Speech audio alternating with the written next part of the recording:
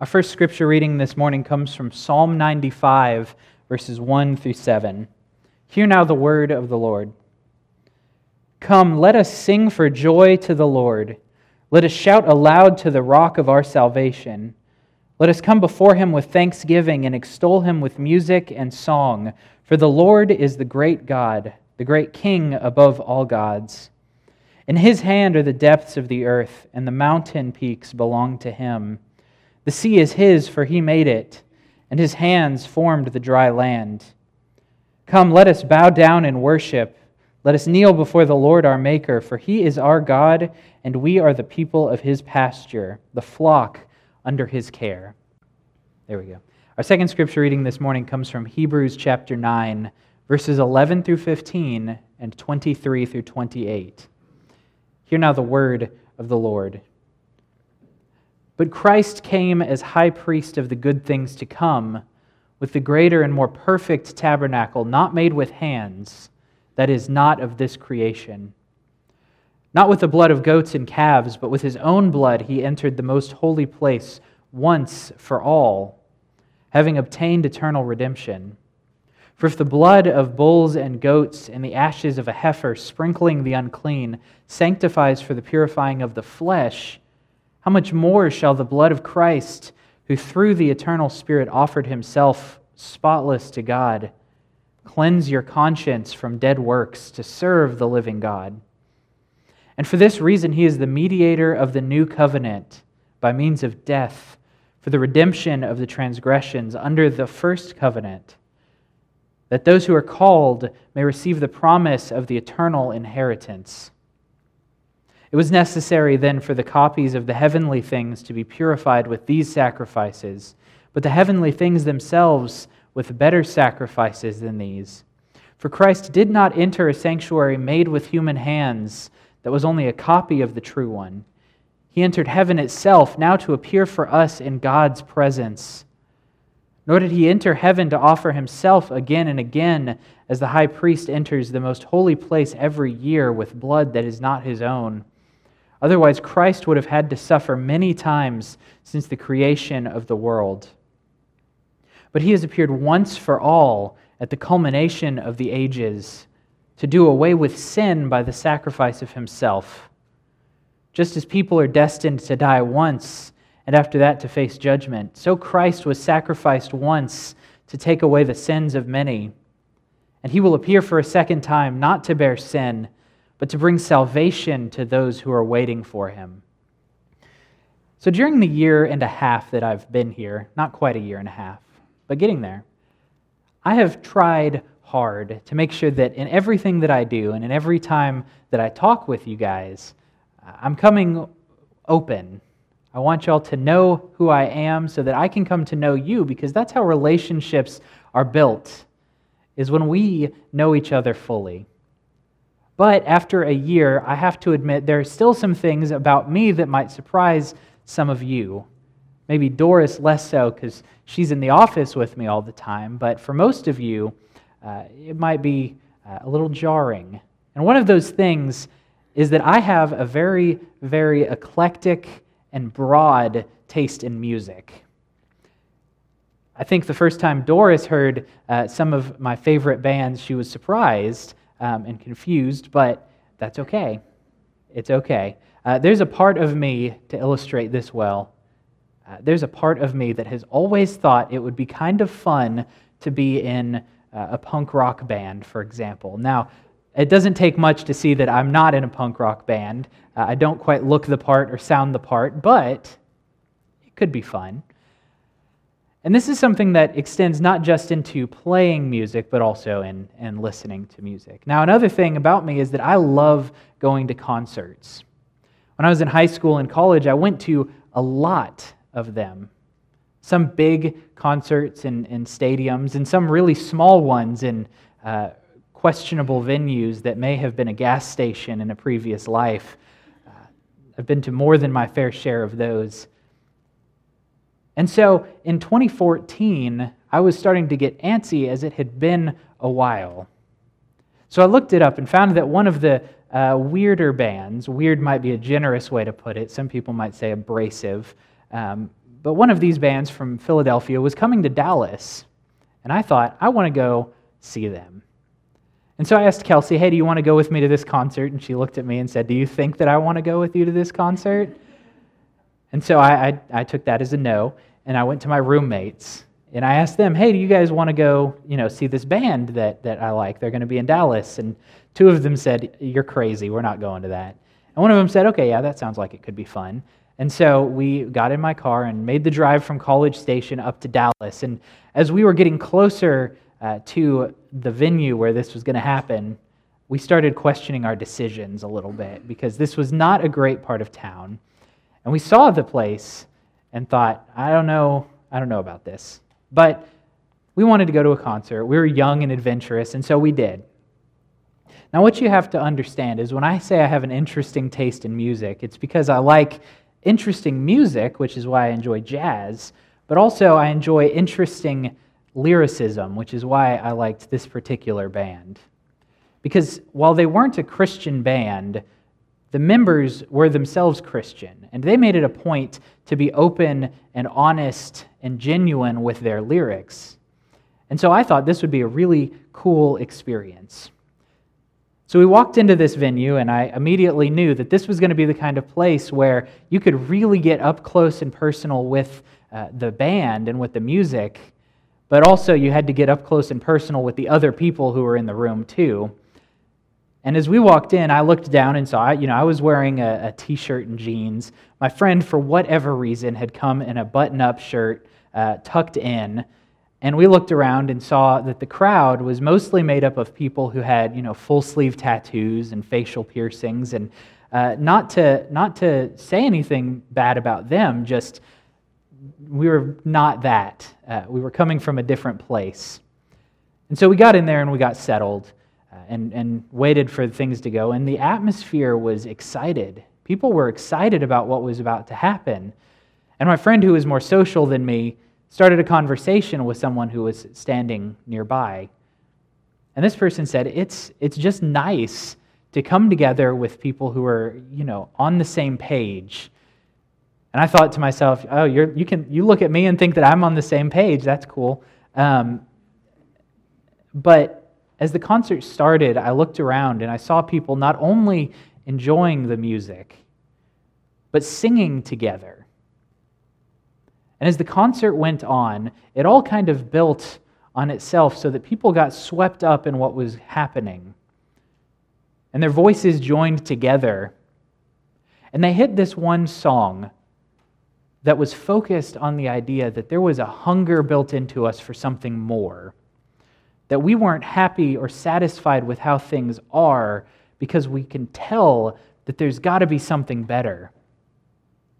And at the end of this song, it lingers on this refrain, "What a beautiful God you must be."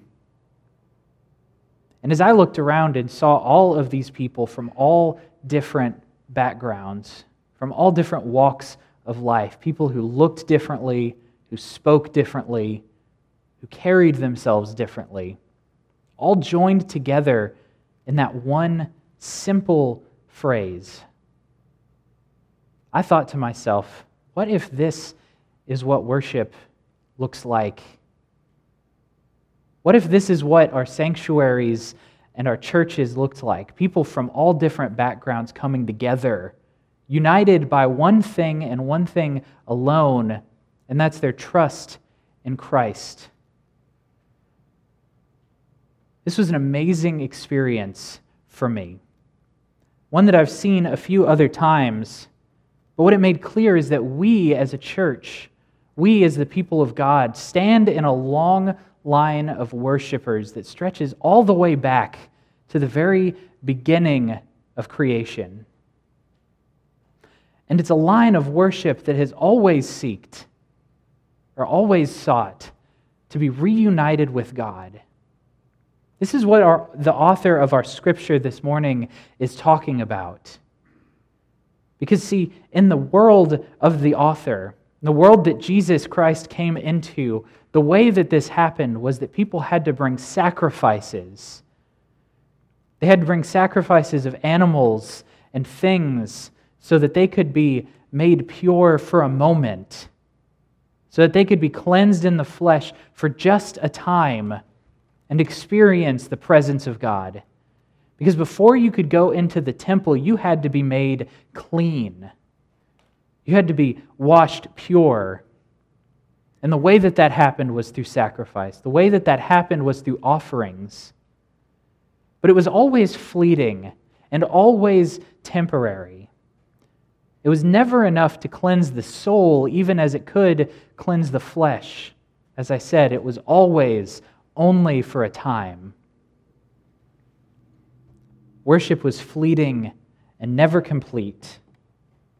Sacrifices were offered as an atonement for sin so that people could, for a moment, experience God's presence at the temple. But the author of our scripture this morning brings us good news. He brings us the good news that through Christ, our worship, which we've so long used as a way to get closer to God, has been made perfect. Not by our own abilities, not by what we've done or anything that we do, but by what Christ has done already.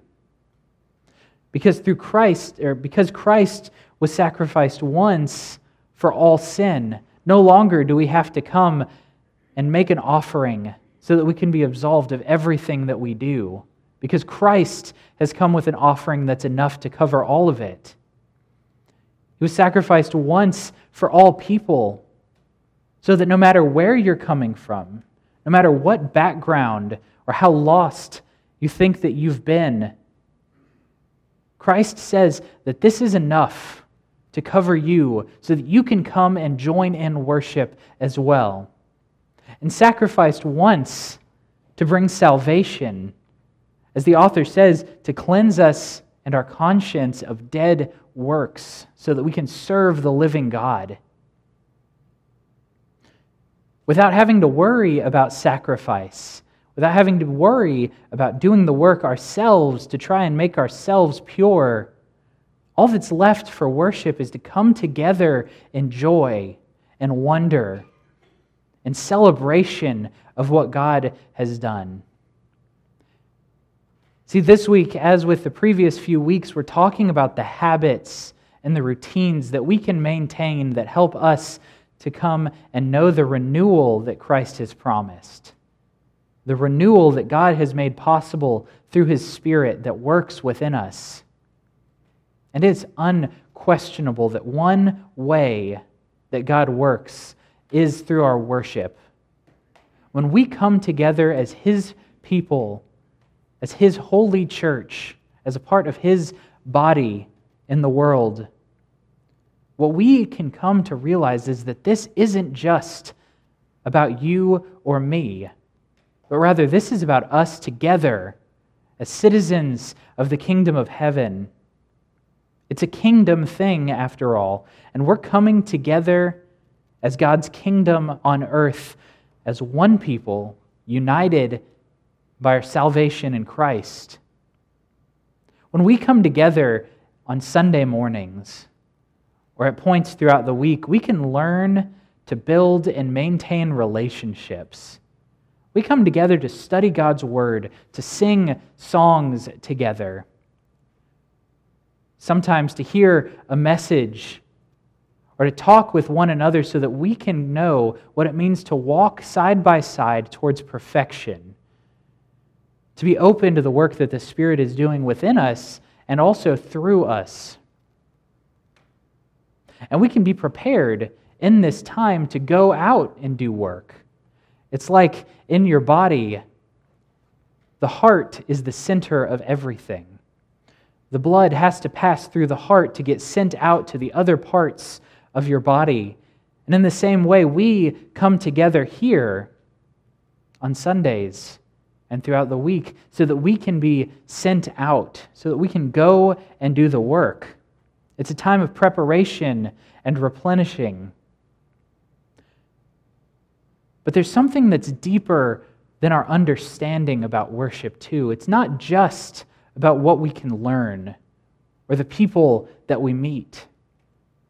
There's something about worship that seems to surpass our understanding, a way that God works beyond what we can measure.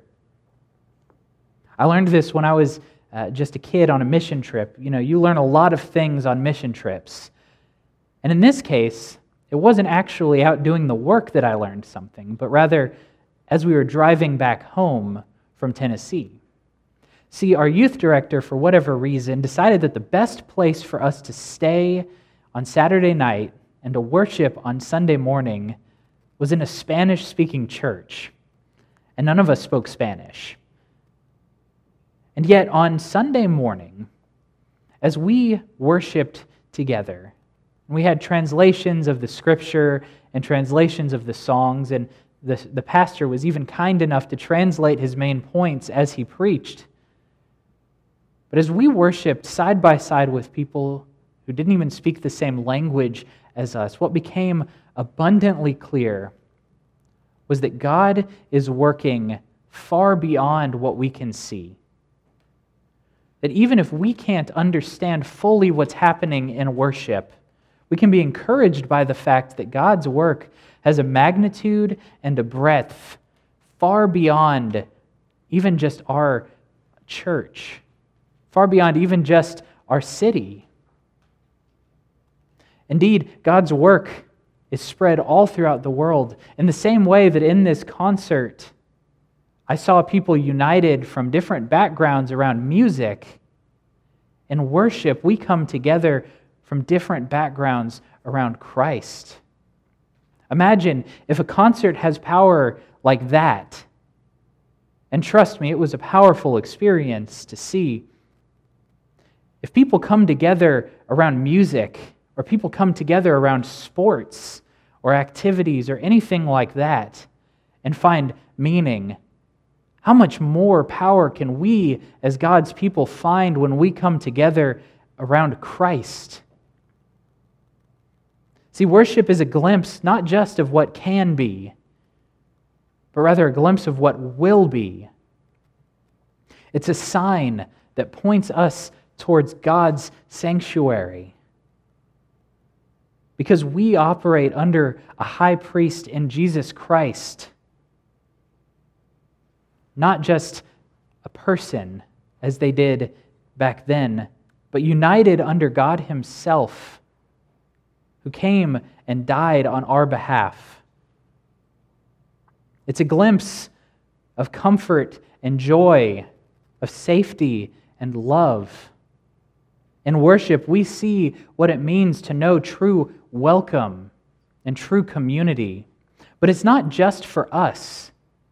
It's not just a sign for us here on Sunday mornings or in our church. This is good news for everyone.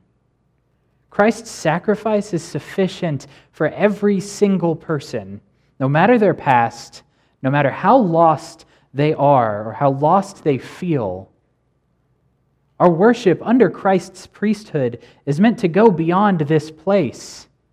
It's not just something that happens on Sunday mornings, but rather Sunday mornings prepares us to go and live a life of praise and a life of worship, all of which points back towards heaven, all of which points back towards God. As they say, we're meant to take our worship from the seats of our church into the streets of the world. You see, true worship, genuine worship, is something that, as we worship together as a habit, comes to inhabit our entire lives. It flows through every moment and every relationship, through every conversation that we have and every work that we do. So I invite you, as we go out from here, as people who've been nourished by our relationships with one another, who've come together now to worship God, I invite you to take that worship and carry it out with you as you go. To make it so that everything that you do is an act of praise, and that in every moment your life might be, for someone else, a sign that points back towards God. Thanks be to God. Amen.